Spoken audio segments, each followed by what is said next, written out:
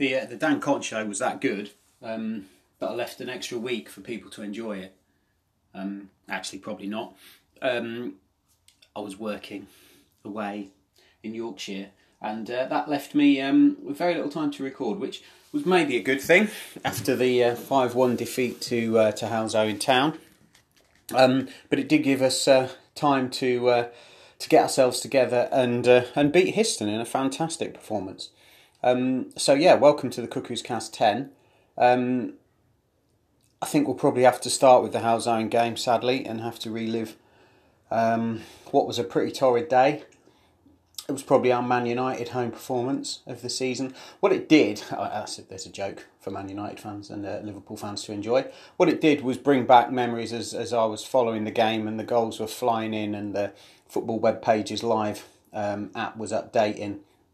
It brought me back memories of quite some time ago when St Neots were paying, allegedly, former Aston Villa striker Stephen Moore £1,300 a week in the UCL, and we were struggling even to get a side together on the day of the game, and we signed a goalkeeper late on and managed to go and concede 13.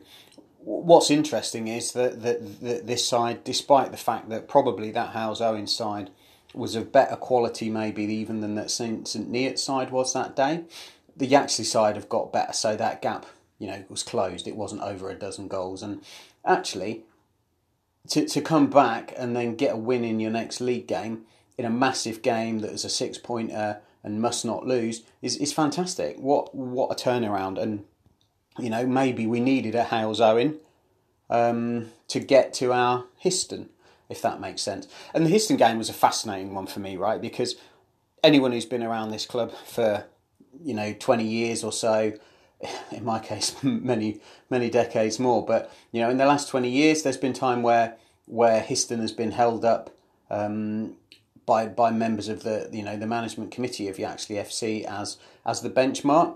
They certainly were when they were flying high with the stadium being called the Glass World, and they were in the conference. And for me, being a Weymouth fan, seeing them hammer us home and away the season that we ran out of money and got relegated.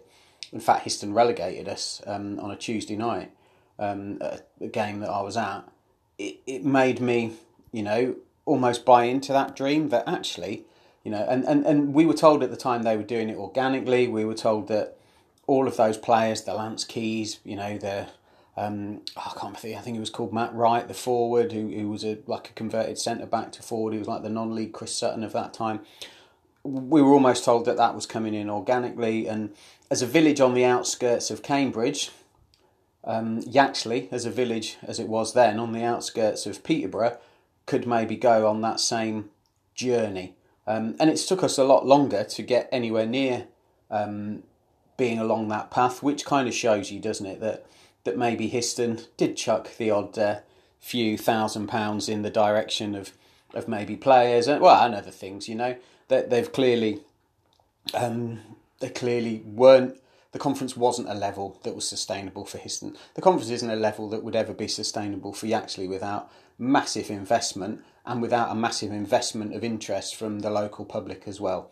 It almost feels, and people throw PSL as an example at me, and fine, they're within the boundaries of Peterborough. They have very slick marketing operations. Jimmy Dean has quite a cult following. I'm not saying for one second that Fernie doesn't, but I think they also have the eye of the local media, which we, from Mark Plummer to Alan Swan, no one seems to like us. So we have to battle for every line in the Peterborough Telegraph. So, PSL aren't necessarily a fair example, and you often wonder whether how far they could go. Maybe they could get to Conference South, and I think there's a fairly good chance that they will get to Conference South, and there's a fairly good chance with the way Weymouth are going that I'll be going to PSL to see them play the Terrors next season. But it's not, doesn't feel sustainable, and maybe people might look at Yaxley and say that us in the Northern Premier League isn't sustainable, and there's an element of me that might have agreed with them up until last weekend and the Histon game, because we were struggling to get the same side out. We were struggling to fill the bench at times. We were struggling to get a result, a clean sheet, a draw even. And it's funny, isn't it, how football works, that, it changed in a heartbeat. And now I don't look at Histon as a blueprint, a benchmark, the team that we should be looking to emulate. You would have to say that having plummeted down lower than, the UCL Prem level that we came from, Histon actually probably should look at us as a benchmark now on their way back up. And, they're newly promoted into this Northern Premier Midland division, and they look like they're going to potentially struggle. And you would have to say that for us to stay up, we're going to at least need to finish above them. And to get the 3 points away from home, to get a clean sheet and to get 2 goals is fabulous. And I think important. I bumped into a few of our players actually last week before the Saturday game, and that's what sparked my Facebook confidence, because there was a newfound determination. There was almost like, this is one that we can actually have. This is a massive game for us, but we almost refused to lose, and they did refuse to lose, and it was fantastic. So well played to them. And of course, we've now found out quite regularly already since he's come back that if you feed a sparrow, it will score.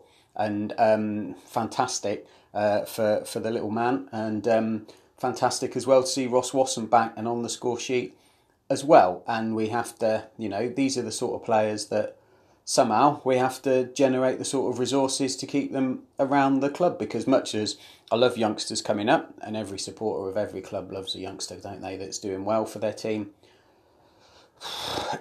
this is a tough league, and we're going to need, experienced heads when we go away to Ilkeston, when we go back to Halesowen, for tough trips into the Peak District to Belper. And it's fantastic because, these are, not that I got bored of playing Holbeach and Deepin and Peterborough Northern Star, but it's great because this is an adventure for us and we should treat it as such. And whilst it's frustrating that, our crowd size and our resources don't make us, necessarily as competitive in that division as we might want to be, we need to as Dan Cotton said in the last podcast, that we agreed, we're sick of being the underdog. We're sick of being the plucky, skint underdog from the village where no one comes and watch and no one backs us and no one supports us.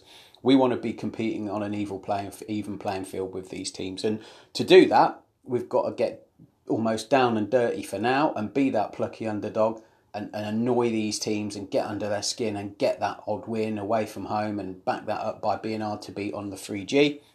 And we've got a cracking chance. Having said all of that, this Saturday's match is a free hit because it's away at Lowestoft in the FA Trophy. I say a free hit because, I can't talk about resources, finance, gate money and that kind of stuff as I do fairly regularly, and not talk about how important it is that players, or the team gets through in FA competitions. Our FA Cup journey was ended by lower league opponents, which seems to be quite an annual thing. But we'll break that curse one day, I've no doubt, and we'll go, deep into the competition and get some much needed revenue. For now, though, we've got the trophy. We might as well go there. We might as well chuck everything at Lowestoft. We'll be in the orange kit, of course, because they play in blue at home. We always play better in orange kits.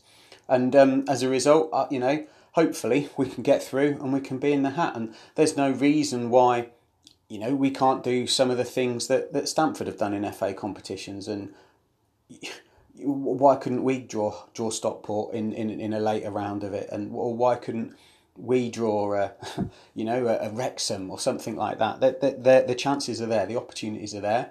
We've just got to stay in the hat as long as we possibly can and make them happen. And whilst I'm not making any crazy predictions this week as I did last week against Histon, you've got to say that confidence should rightly be high. And I just wish I could be on the coach with the players and supporters, because that's always a great day. And at some point, we'll do a historical podcast about some of those crazy bus trips. But I'll need to consult a lawyer first for some of the antics that went on the way home from games at Horsham, Chesham, those sort of places in the good old days. So yeah, big one this weekend. Get on the supporters coach if you possibly can. £10 is a bargain to go along and see them. Have a look at the club's socials. Twitter's at Yaxley FC. Instagram's at Yaxley Football Club. There are details there, how to get in touch with Chris Howard and how to get your place on the bus and go along and enjoy what will hopefully be another positive performance and hopefully another positive result. And let's get in the hat and, let's try and avoid Stamford, PSL, all of those sort of sides, and just try and hang around in the draw until some of the big boys come in. Fingers crossed. We'll talk next week, and hopefully we'll get back to the routine of getting a guest on. I've got 2 or 3 lined up, so thank you everyone who's come forward and said they wanted to be part of the show. I absolutely will get you on, and you will have your say, because it's quite important that it's not just about my say. So yeah, only remains for me to say good luck to the lads on Saturday at Lowestoft. Let's hope for no Halloween horror shows. And let's hope that we get the result we deserve when we're in the hat. Thanks very much for listening, and that was the Cuckoos Cast number 10.